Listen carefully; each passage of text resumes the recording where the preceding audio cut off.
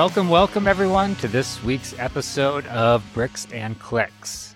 We are super fortunate this week to be joined by Gina Kattan.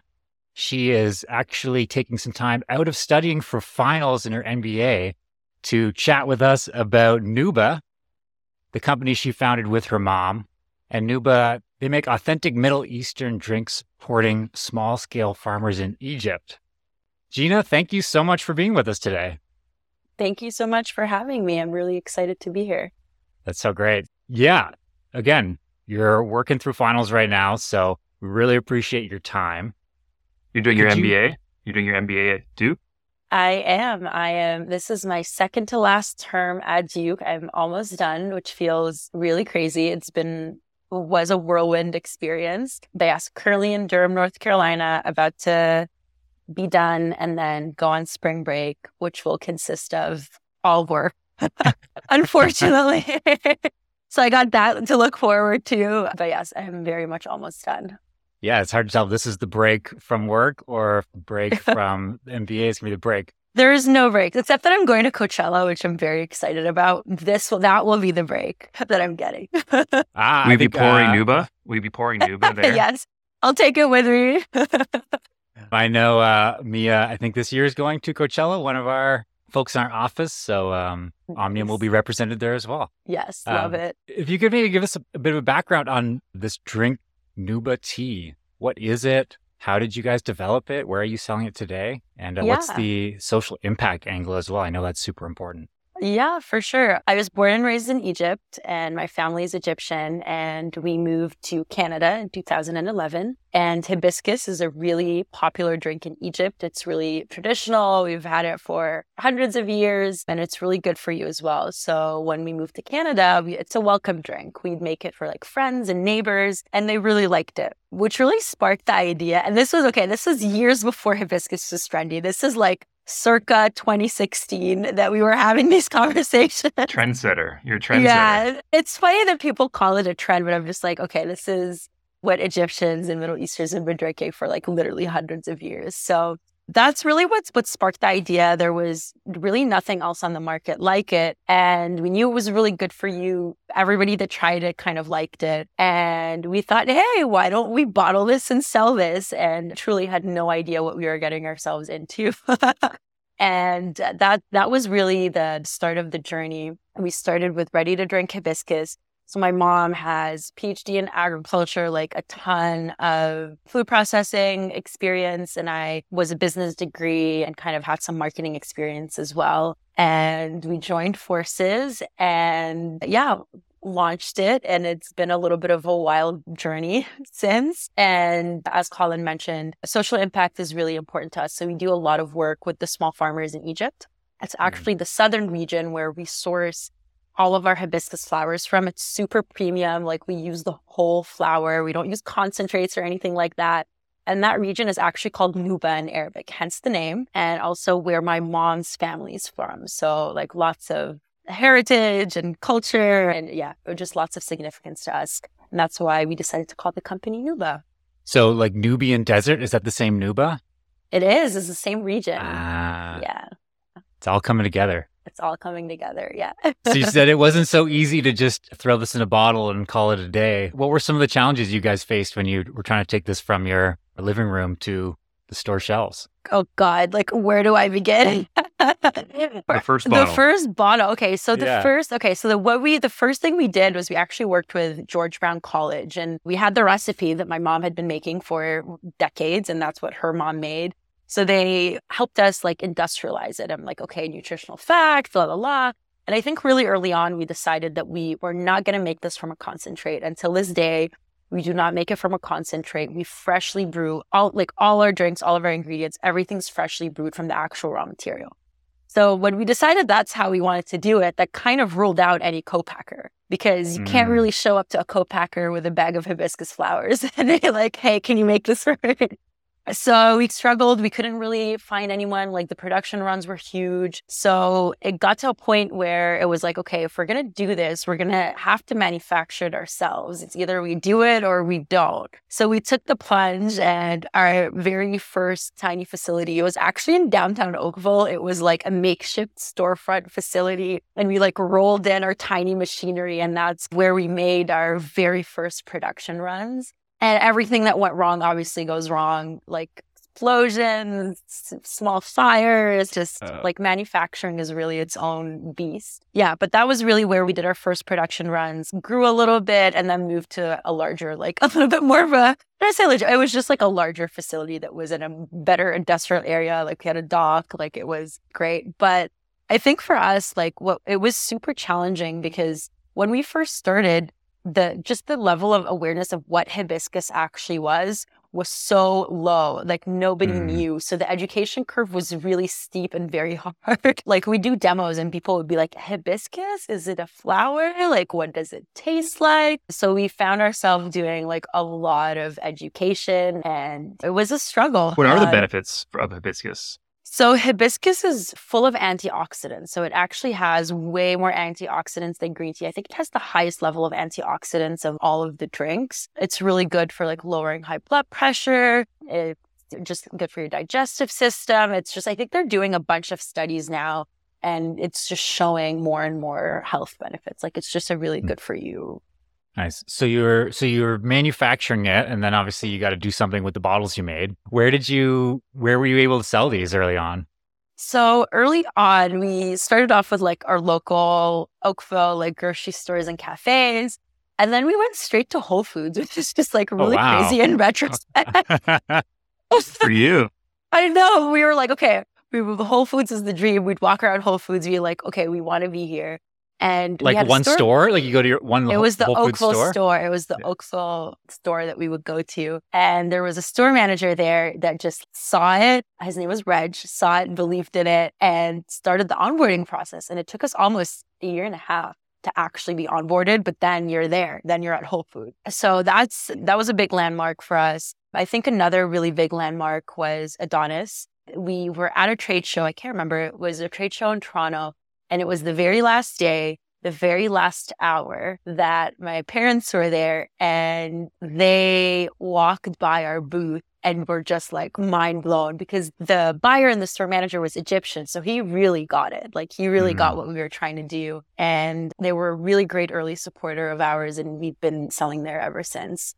And like we worked with them to introduce our flavors of the Middle East line, which is really popular in Ramadan. They were like, hey, we got this, now give us more. So they've been a great partner. I would say that was another one of our like really big early wins. I was going to ask, in terms of where you're selling now, have you broken into the U.S. market? Is it all in Canada? How is that? Well, funny you mentioned that. Yeah. We're actually in the process of launching with our flavors of the Middle East line. So it's 750 milliliter bottles. It's hibiscus, carob, apricot, and tamarind, which are really popular during the month of Ramadan. Like people all over the Middle East drink these drinks to break their fast. Like you drink it year round, but it's sweet, it's refreshing. You haven't eaten or had anything to drink all day, so it's super popular. And that's really the line that we're going to be launching in the US with a Middle Eastern distributor. So we're I want to say very close to getting our first PO. We're trying to launch in time for Ramadan, which is like end of March. So coming soon. Fingers crossed. That's exciting. And so these are different bottle size. These are bigger bottles than your traditional originals. Yes, these are bigger bottles because, they're bigger bottles. They're really meant to be enjoyed around like a dinner table with other people. I think we might make them as smaller bottles. We've toyed with the idea a little bit, but for now, they're in large bottles. I'm really interested. You mentioned like demos, and obviously you were selling up and down the street, and then you got into Whole Foods. What was the process like? Like you get on the shelf, but you got to get it off the shelf. Did it start turning immediately? How much work went into that? It was a lot of work, and I feel like that was a really steep learning curve because, like I said, we had no CPG grocery experience. Like we were just like, hey, like, you just walked into Whole Foods and they accepted you. Yeah, It's crazy. It's crazy in retrospect, but I think that was just like we did a lot of store demos, but like in the beginning, like we struggled. Like we were bootstrapped. We didn't have a ton of marketing budget. Like we're trying things are working, things weren't working. But we really, obviously pre-COVID, relied pretty heavily on demos and store demos and to get people to actually try and taste it. And we tried to do the vast majority of the demos ourselves. So when you're talking as the founder of the company, like I feel like people really resonate with that. So yeah, that's really what we relied on.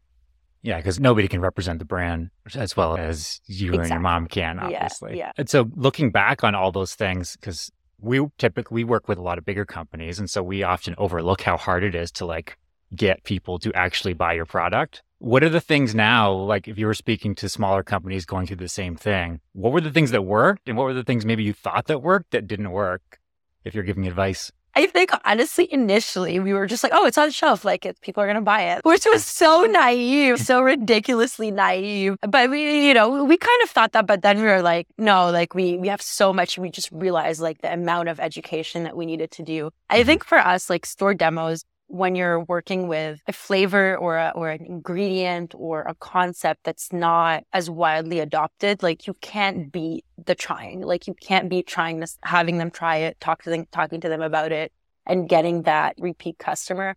I think we did quite a bit of like consumer shows as well in the early days. Just same thing, like just to encourage trial, to put in like our faces to the brand, to the name, to the flavor. I think for us, that's probably been key. I think if having dedicated shelving that's branded, if you can get that in, works really great as well. And I think for us, and what we didn't focus on that I wish we'd focused on earlier was our story. I feel like we didn't think anybody cared. And I think we have a great story that's super authentic because it is like, this is where we came from. This is who we are. And we were very focused on like the hibiscus. And also, mind you, we were relatively recent immigrants at the time. And then we'd have people come up to us and be like, so what's your story? And we're like, our story, drink the hibiscus. Like that's the that's the story. So I'd be like on the fly, like making up some sort of brand story. Okay, this is early days, you guys. We've evolved. But you're learning, right? You're getting an audience, right? The consumers are coming up and you get to find out what they care about. Exactly. What are they interested so you're in? like, What okay, well, this is my mother. And like, I started noticing that people love that people love that we're a mother-daughter team. Yeah. And then we're like, we do all this work with small farmers. They're like, oh, so you support small farmers? And we're like, yeah, we actually do support small farmers.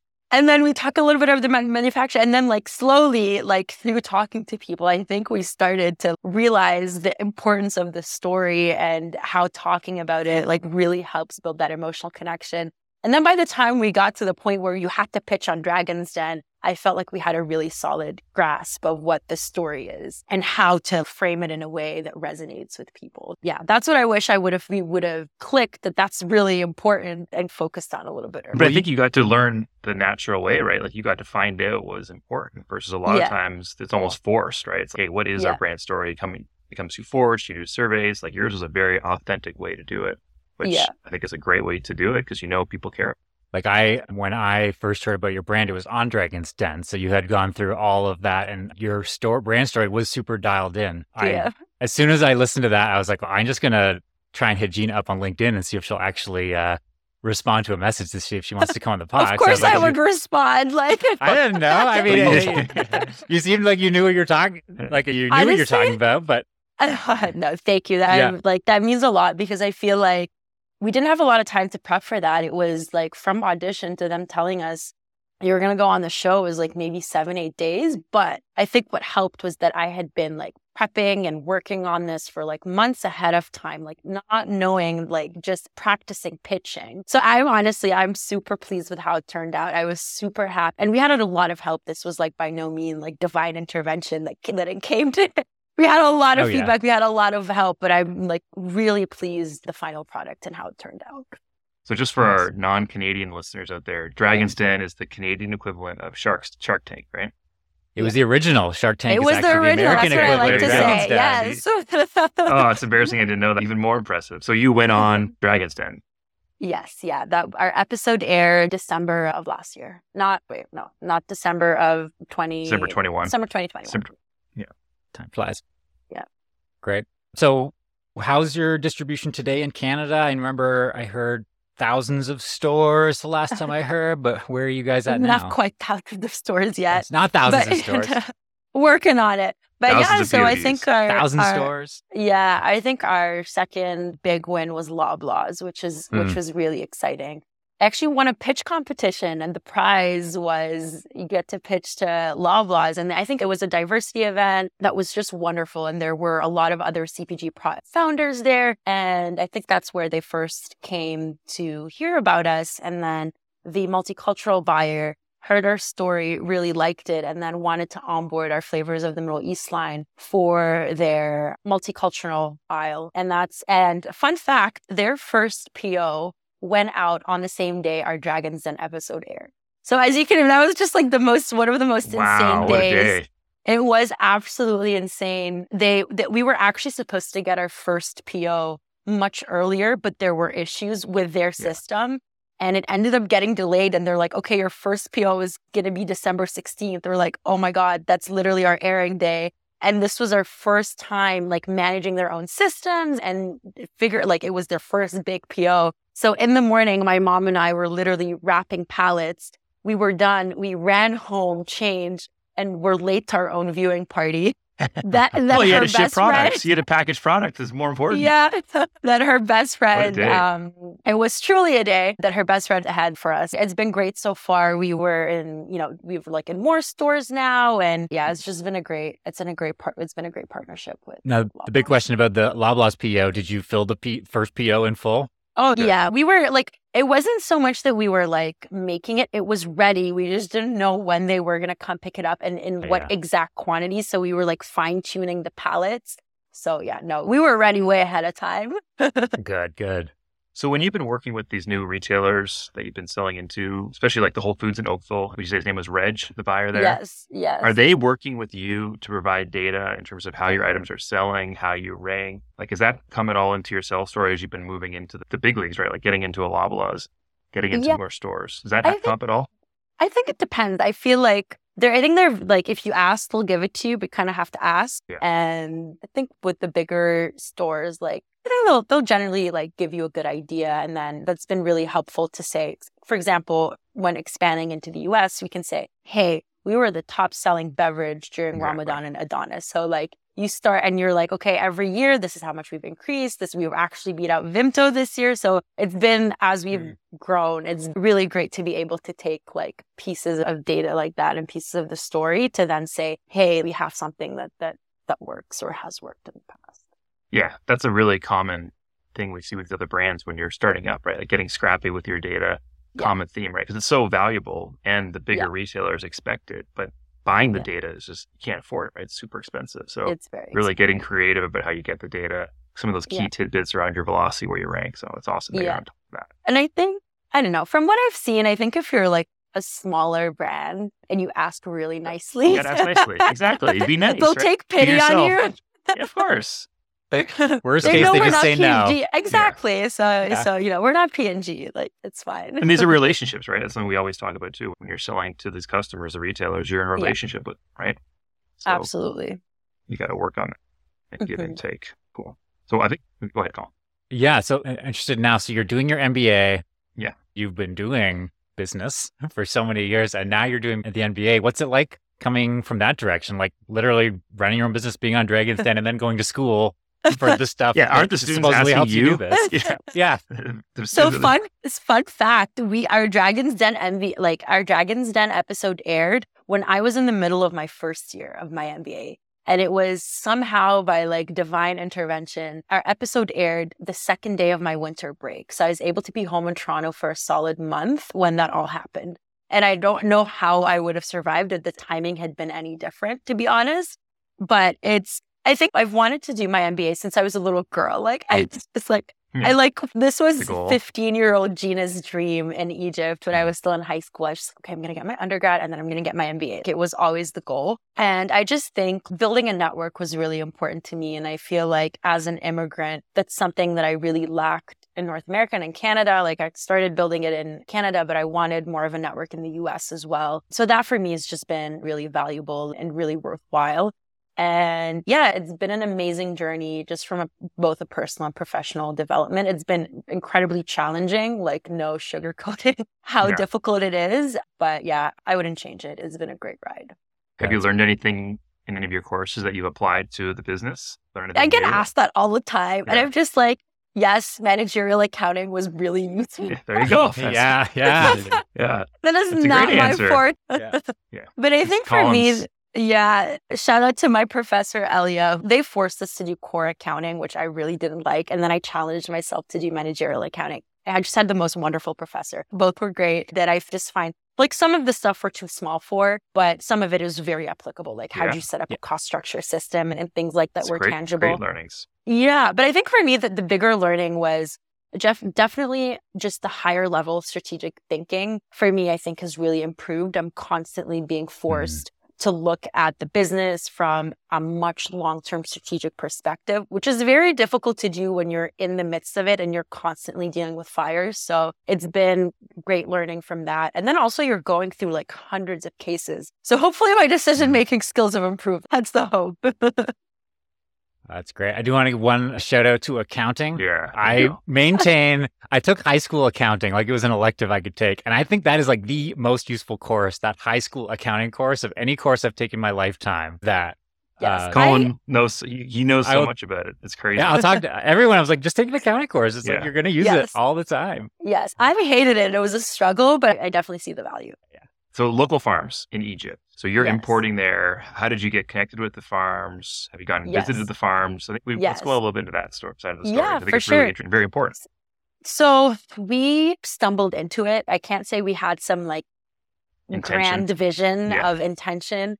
When we were initially starting the business, my parents literally walked into a market in Aswan looking around for hibiscus. And they stumbled upon this guy who had worked with one or two small farmers and their wives, and they loved the quality. So that was pure coincidence how we got into it. And for the next harvest season, like we talked about what we wanted, what standards.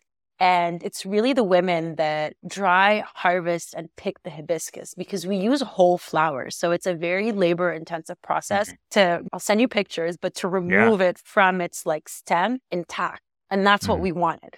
We initially just started working with one or two very small farmers. So with a lot of these small farmers in that region, it's really the middlemen that make all the margin because they have the connections to people who are going to buy these quantities. So it's a lot of the small farmers don't really get a fair cut.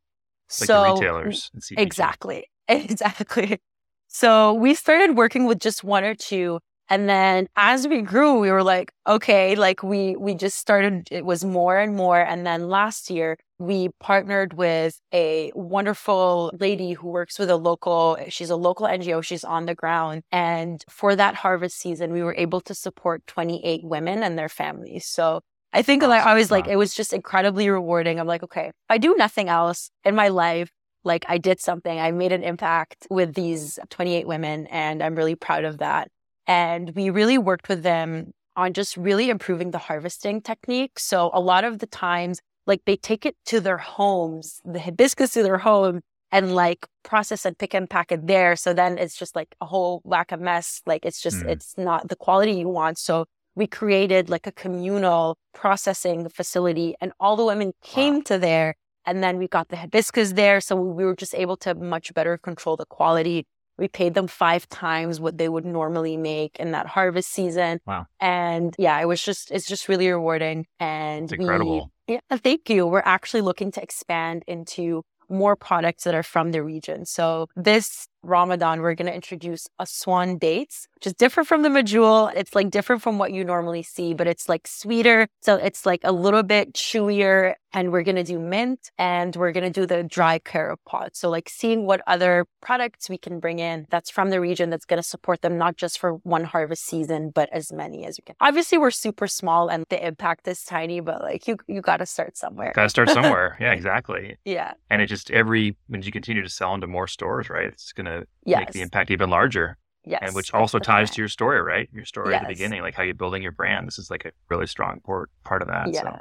If we could all impact 28 families, then the world would be a much better place. So yes, that's a huge impact. I just remember. So have you visited? Yes, we go visit all the time. Yeah. And that harvest season, like after it ended, my mom and my dad went. I was in school. I couldn't go. And they met up with all the women. They met up with the lead person. And my mom was just telling me like the stories they were telling her. Like they were like, we made friends here. It just had such an, and I just remember bawling on the phone with my mom. I was just like, it was just super, super emotional. Yeah, it was a really emotional moment. I feel like sometimes when I talk about it, I'm like, oh my God, am I going to start crying again? That's okay. Fix it in post. It's fine. Yeah. And it also keeps you motivated too, right? To keep selling and building a business, sustainable business that's having an impact. And you can see the impact. Yeah, very much. Very impressive. Thank you, Gina, for coming on the show. Yeah. It's been a great conversation. We've learned a lot. It's a very inspiring story. Thank really great you. story. I guess one shout out to Loblaws, Whole Foods. Yes. Any other retailers that our listeners can buy, or can they buy it online? Yes, definitely buy it online. You can get it off Amazon. I'll shout you. There's a store locator on our website, but Healthy Planet, Whole Foods, Loblaws, Superstores, Adonis, Nature's Emporium. And I don't know if I should say this. I won't jinx it, but like fingers crossed, Longo's coming soon. So nice. Yeah. Let's go Longo's. Yeah. I'm like, guys, Longo's, I already said it on the podcast. We're in the process of getting, so I think we're almost there, but like it's done on the podcast that I have to. It's got to happen now. Yeah. No regagging now. Thank you so much, Gina. Thanks for actually answering my LinkedIn message. I know you think it's not a big deal, but I really appreciate that. Of course. And thank you so much for having me. This was so much fun and a very nice break from our schoolwork.